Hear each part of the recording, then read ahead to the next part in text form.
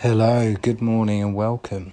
Bit of a different one today. As you see, the upload schedule's fallen behind a bit because I've moved house from busy hustle and bustle of London to the middle of nowhere in South Wales for probably the winter. And as soon as I can get on a plane somewhere, I can get on a plane somewhere.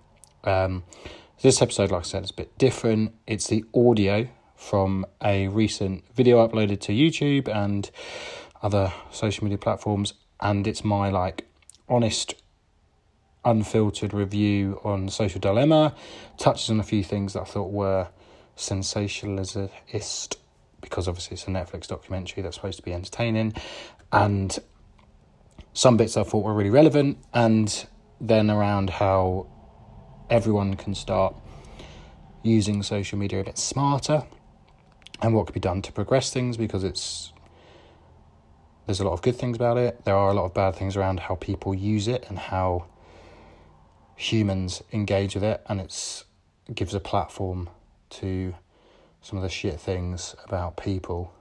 But yeah, take a listen, let me know what you think. Any feedback on hearing and everything else is appreciated, and yeah, I'll update you more soon on these morning marketing memos. Cheers. So this is my honest reaction to the Social Dilemma, Netflix new documentary that everybody's talking about right now, or were talking about maybe a week or two ago, but I've just moved house, so I was a bit late. Yeah, and this is my honest, unbiased review and opinion of it, and opinion as a social media advertising agency owner, someone who earns a living through creating and managing social media advertising campaigns online. So obviously I'm really biased, right? Maybe, but maybe I can lift the lid on a few things and show what's going on within the belly of the beast almost, and give you some insight on the truth behind the Social Dilemma. Because Netflix, yeah, they want to expose or lift the lid on some of the horrors that's going on. Because what Netflix created was an entertaining documentary that looked to expose all these social media platforms for treating you like crack addicts on your phones and getting that dopamine rush, when perhaps the truth is a little bit more balanced and nuanced. So the documentary starts out explaining the what and the how of social media algorithms and how they work and measure your behaviour to serve you targeted adverts quite well. And it gives some nice examples to illustrate this. And I don't know if this is just because obviously I've been working in it for quite a while, but everyone knew you're the product, surely. Like, no shit, Sherlock, we are the product. It is, or all of them, Facebook, Instagram, YouTube, Google, Snapchat, TikTok, they're some of the biggest companies in the world, reporting the largest revenues and profit margins worldwide, yet you don't have to pay for them. You as a user do not directly pay, you pay with your attention, your behavior, and it models for advertisers and businesses the most effective advertising platform out there to target you. So there's got to be a trade-off somewhere for something that people use for several hours a day to come out for free. Technically, like, you needed to realize you were the product. And I don't think that's going to be a revelation from the majority of people out there, and nor should it be. Some people get creeped out by targeted adverts, and imagine if you didn't have any targeted adverts. Imagine if every 2 to 3 posts in your feed were completely irrelevant to you. Sometimes that happens through broad targeting or errors, but imagine if just all your stream in terms of news feeds and stories you're tapping through were completely irrelevant products that you're not interested in, don't want to buy, and just piss you off. Then your time on the platforms would go down, your enjoyment of it would go down, and you'd use it less. And I think Facebook, in their own response to Netflix itself, pointed out the obvious, that Netflix uses a very, very sophisticated algorithm to increase your enjoyment of their platform. They tailor what their recommendations are based on your viewing behavior.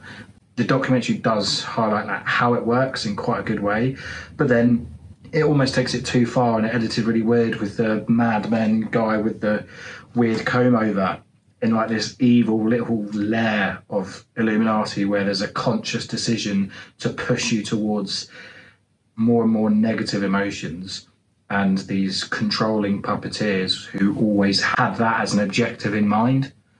And when they do things like, oh yeah, you're auctioned off to the highest bidder in terms of your advertising, yes, in a way, but it uses the example of an arms dealer, and it uses that as an example of the advertising it's going to show you. It's like, you can't even get ads with bikinis in approved these days. You can't get food products that have got hemp in approved. They're very, very strict in terms of the advertising policies.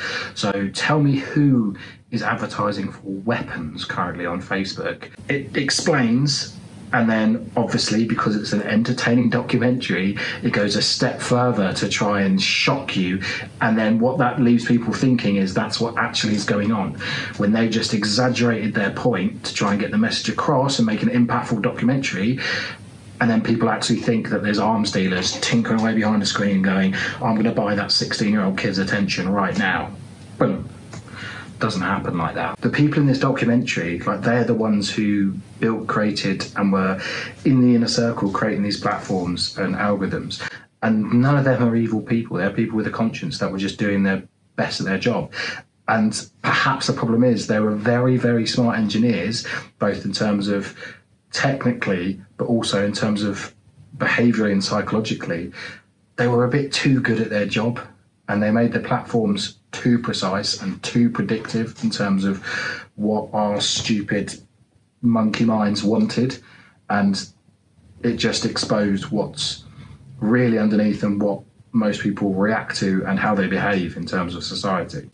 Because you've got that innate fear in terms of looking around and comparing yourself to others, which are played upon a lot in terms of young people in the documentary, but also in terms of being twats. Like, people who aren't happy with themselves will project that onto others and give a lot of hate, and it's even easier than ever before online on social media due to the anonymity and the ease of which it is to type, you're a bellend and I hate your views and your face, than it is to say that in the street to someone.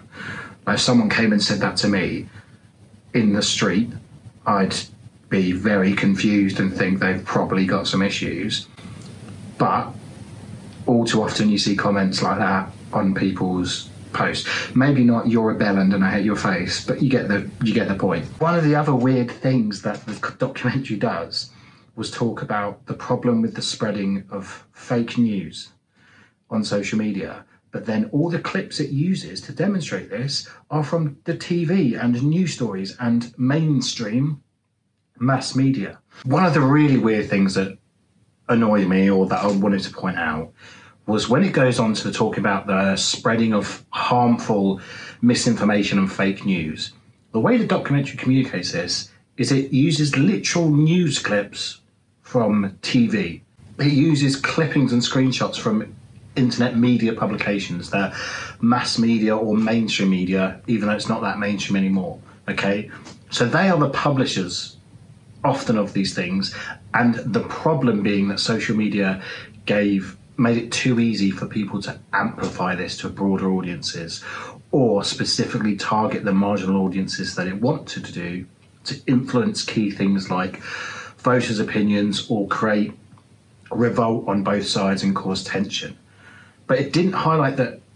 Like, it just seemed weird to me. They're going, social media is the problem. They are spreading this news. They are creating this fake news.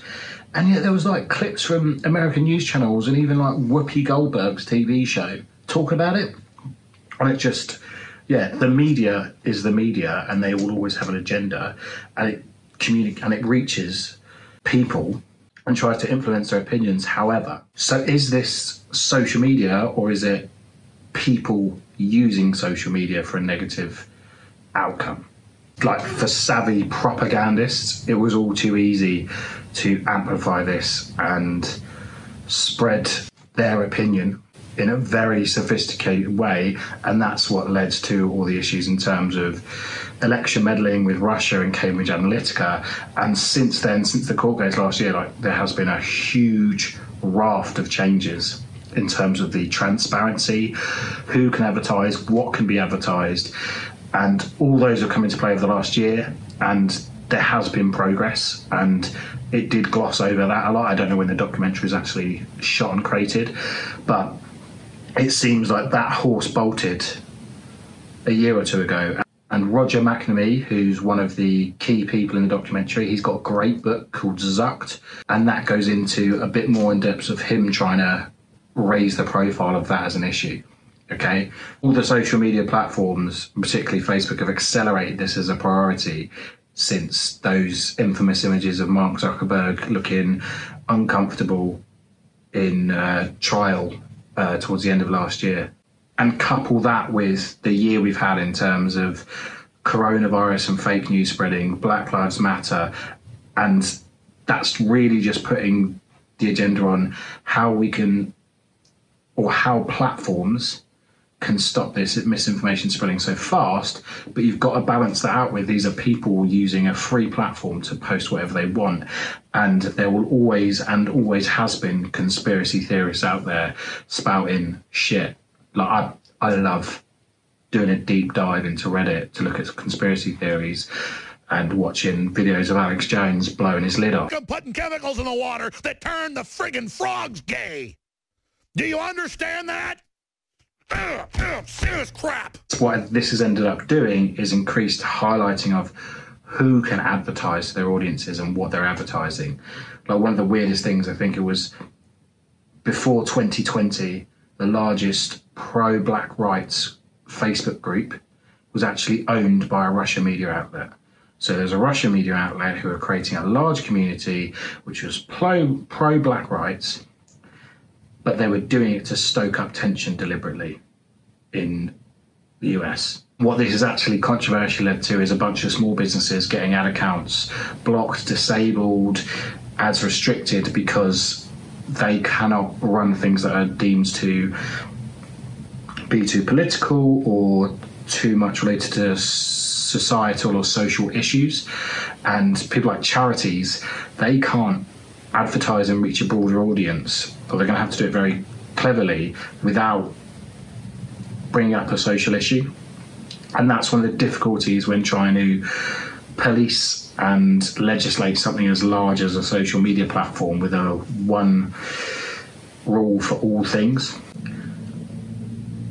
The narrative that has happened for the last few years is that mainstream media, or maybe it's better to call them traditional media, so news, print, TV, the ones who dominated for the last 100 years, people were saying this about them 100 years ago, and then people got used to it and they dominated advertising revenues. Now, in the last decade, their advertising revenue model is completely been ripped up and disrupted by all these social media platforms. And what this has led to is a distorted and biased reaction in terms of cracking down on how these social media platforms operate, when no one was pointing the finger and scrutinising the way that traditional media was perhaps leaning one side or the other, or was spreading misinformation, or wasn't fact-checking. And that's why you'll so often see stories every day in big media outlets, big news outlets, around social media ruining people's lives, when there's always been something at play in terms of the media spreading information to shock, create tension, to fulfill an agenda, and not to get too fucking tinfoil hat on it, but there's a reason they're pissed off, and they can target their annoyance quite succinctly by putting social media as this generation's bad drug. When I grew up, it was video games. Probably the generation before was weed. The generation before that, it might have been TV. Generation before that, fucking marbles or whatnot. I don't really know what they did for their entertainment. Going exploring in the woods. There's always something, there's always a scapegoat that people can blame society's ills on. Yes, they will all do things that are at fault, but is social media just this generation's scapegoat, where it has its faults, but the mass media who are pissed off at them because they're stealing their ad revenue and disrupting and destroying their business model can jump on quite easily. Roger McNamee, again, he sums up quite well in terms of the Russians in the previous election had this tool at their disposal and were just smarter and faster and better at using it than the opposing sides in these elections. And yes, a lot of attention goes on certain political parties or political figures using it for their advantage, but don't get it wrong. All sides and all parties across the political spectrum in all countries are using these tactics or are trying to use them for their own benefit. So I've said what I thought was a bit shit about the documentary, and yes, that comes from someone who earns a living from it. But there were some things that I thought were really good around the documentary, and obviously some of the most impactful scenes were around how it affects young people and how that's perhaps in the US has increased suicide rates, anxiety, etc., etc. And it does, because what it shows is a magnifying glass on everyone else's perfect life, and you're comparing it to your normal life, and you're comparing everyone else's highlights to your shittest moments. And there's a bunch of stuff that you can do to limit these effects, and everyone should be doing this not only for yourselves but for children as well, because you do have some responsibility to do it. First thing is just turn off as many notifications as you can. Like, that was one of the big things in it, in terms of people being hooked like those little crack addicts on notifications. You don't need them. Turn them off. Yeah, you might want your phone calls coming through. Turn off the rest of the notifications. You can check it as and when. Schedule it as if it's like entertainment time or a break time. Like, treat these social media platforms as entertainment. Hide the apps off your first page. Hide them in little folders right at the end of your phone, so you don't like automatically go to it. Because I don't know, whatever app it might be, Instagram, TikTok, WhatsApp, your thumb muscle memory will get there quicker than your brain will to tell you stop. Don't open it. Okay, so make it difficult for yourself and be mindful that you're wasting time on it, because that's what most of the time it is. And like we've said, there's an algorithm that feeds you content based on what you engage with, what you see, what you interact with. So deliberately spend an hour liking, viewing, like engaging with content that educates you, fulfills you, that you enjoy, and the stuff that pisses you off, just remove them. Even if it's people, even if it's like your mates, that you don't want to unfollow them because they'll know you've unfollowed them, just hide. Okay, and deliberately manipulate your algorithm to give you the shit that you know you want to see. Like the people getting really irate about this and really shouting about how destructive it is, like, have some responsibility to yourself and your own screen time and habits, because I really like Krispy Kreme donuts and Terry's chocolate oranges, but I will very, very rarely go through a dozen Krispy Kremes in one sitting, because I know I'll feel shit at the end of it. But this is sort of what people are doing with their social media behaviour, and I know I shouldn't have 12 Krispy Kremes, so I don't. Maybe very occasionally I'll have it as a treat. So just, you do have some control and responsibility, and you aren't helpless. Your phone's not fused to your hand. Start exercising some restraint, start being mindful of what you're doing on your phone and what your family members are doing. But there is hope, and like I said, that documentaries like this are educating people and highlighting what's actually going on and how it works. Can only be a good thing going forward. There's already progress being made, and there can constantly be more progress in terms of what's the right solution for this. And that's why I liked Tristan Harris's approach, and he's got some great appearances on a bunch of different podcasts that you should go and listen to as well. Is he's searching for solutions and not just moaning about this, this shit's happened, we can't fix it. He's looking forward to how to progress and build a world which we can have a social media that works for us, not working for them. I think one issue being there should be more accountability and identification of trolls and things like that. And it has been getting progressively more and more easier to block, remove, report abusive behaviour. But this should be made at the forefront of education for young people when they're using the platforms as well, because too often it's a reactive thing where someone can see that a young person's affected by their social media use, and only then will they go and talk to them about how to control what they see or block and remove and report people, when that should be almost be educated across schools worldwide, almost like a safe sex sort of thing, but not awkward conversation with your teacher about sticking condoms on a banana. I remember ours was an assembly with a head teacher going, whoosh, look at that. Anyway, but yeah, something a bit like that. But are you watching this video willing to pay for your use of social media? Would that be a thing that people want to do? I don't think it would, and I don't think that's realistic. But I hope and also predict that people a lot smarter than I am are looking at how to progress this forward and make it less of a negative thing towards society, because some of it's great. Like, I love going back through memories of what me and my mates were doing 10 years ago today, and without social media that wouldn't be possible. I wouldn't have a back catalogue of photos from the best years of my life when I was first going out and at uni. That just wouldn't exist without those platforms that we used at the time, recording all of it. That's all from me. I think anyone wanting to know more about the situation, check out Roger McNamee and Tristan Harris's other stuff they've done, other books, other podcasts and stuff like that. I know Tristan Harris has been on a bunch of very high profile podcasts, so it's worth just typing his name into your podcast feed.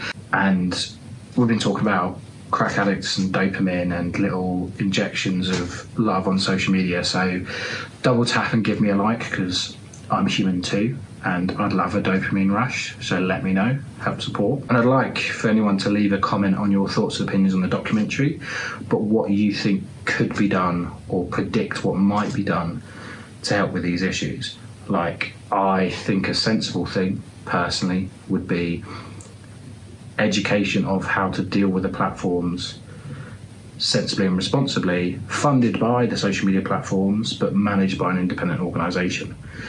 Whether they're going to young people, whether it's delivered in terms of through advertising, etc., on those platforms, paired up with influencers and stuff like that, I think that's a starting point that could be quite effective in terms of educating the public, particularly young people at risk, what responsible use of it looks like, and not delivered from a government's perspective or perhaps a parent's perspective, because then innately people push against it and try and ignore or rebel it. So you need to be working with people in that community to create content for people in that community that resonates. Yeah, so it's more preventative than reactive. Similar, I guess, to how McDonald's are responsible for a lot of good work in terms of sport in schools for young people here in the UK. Sweet rant over from me, and tune in next time.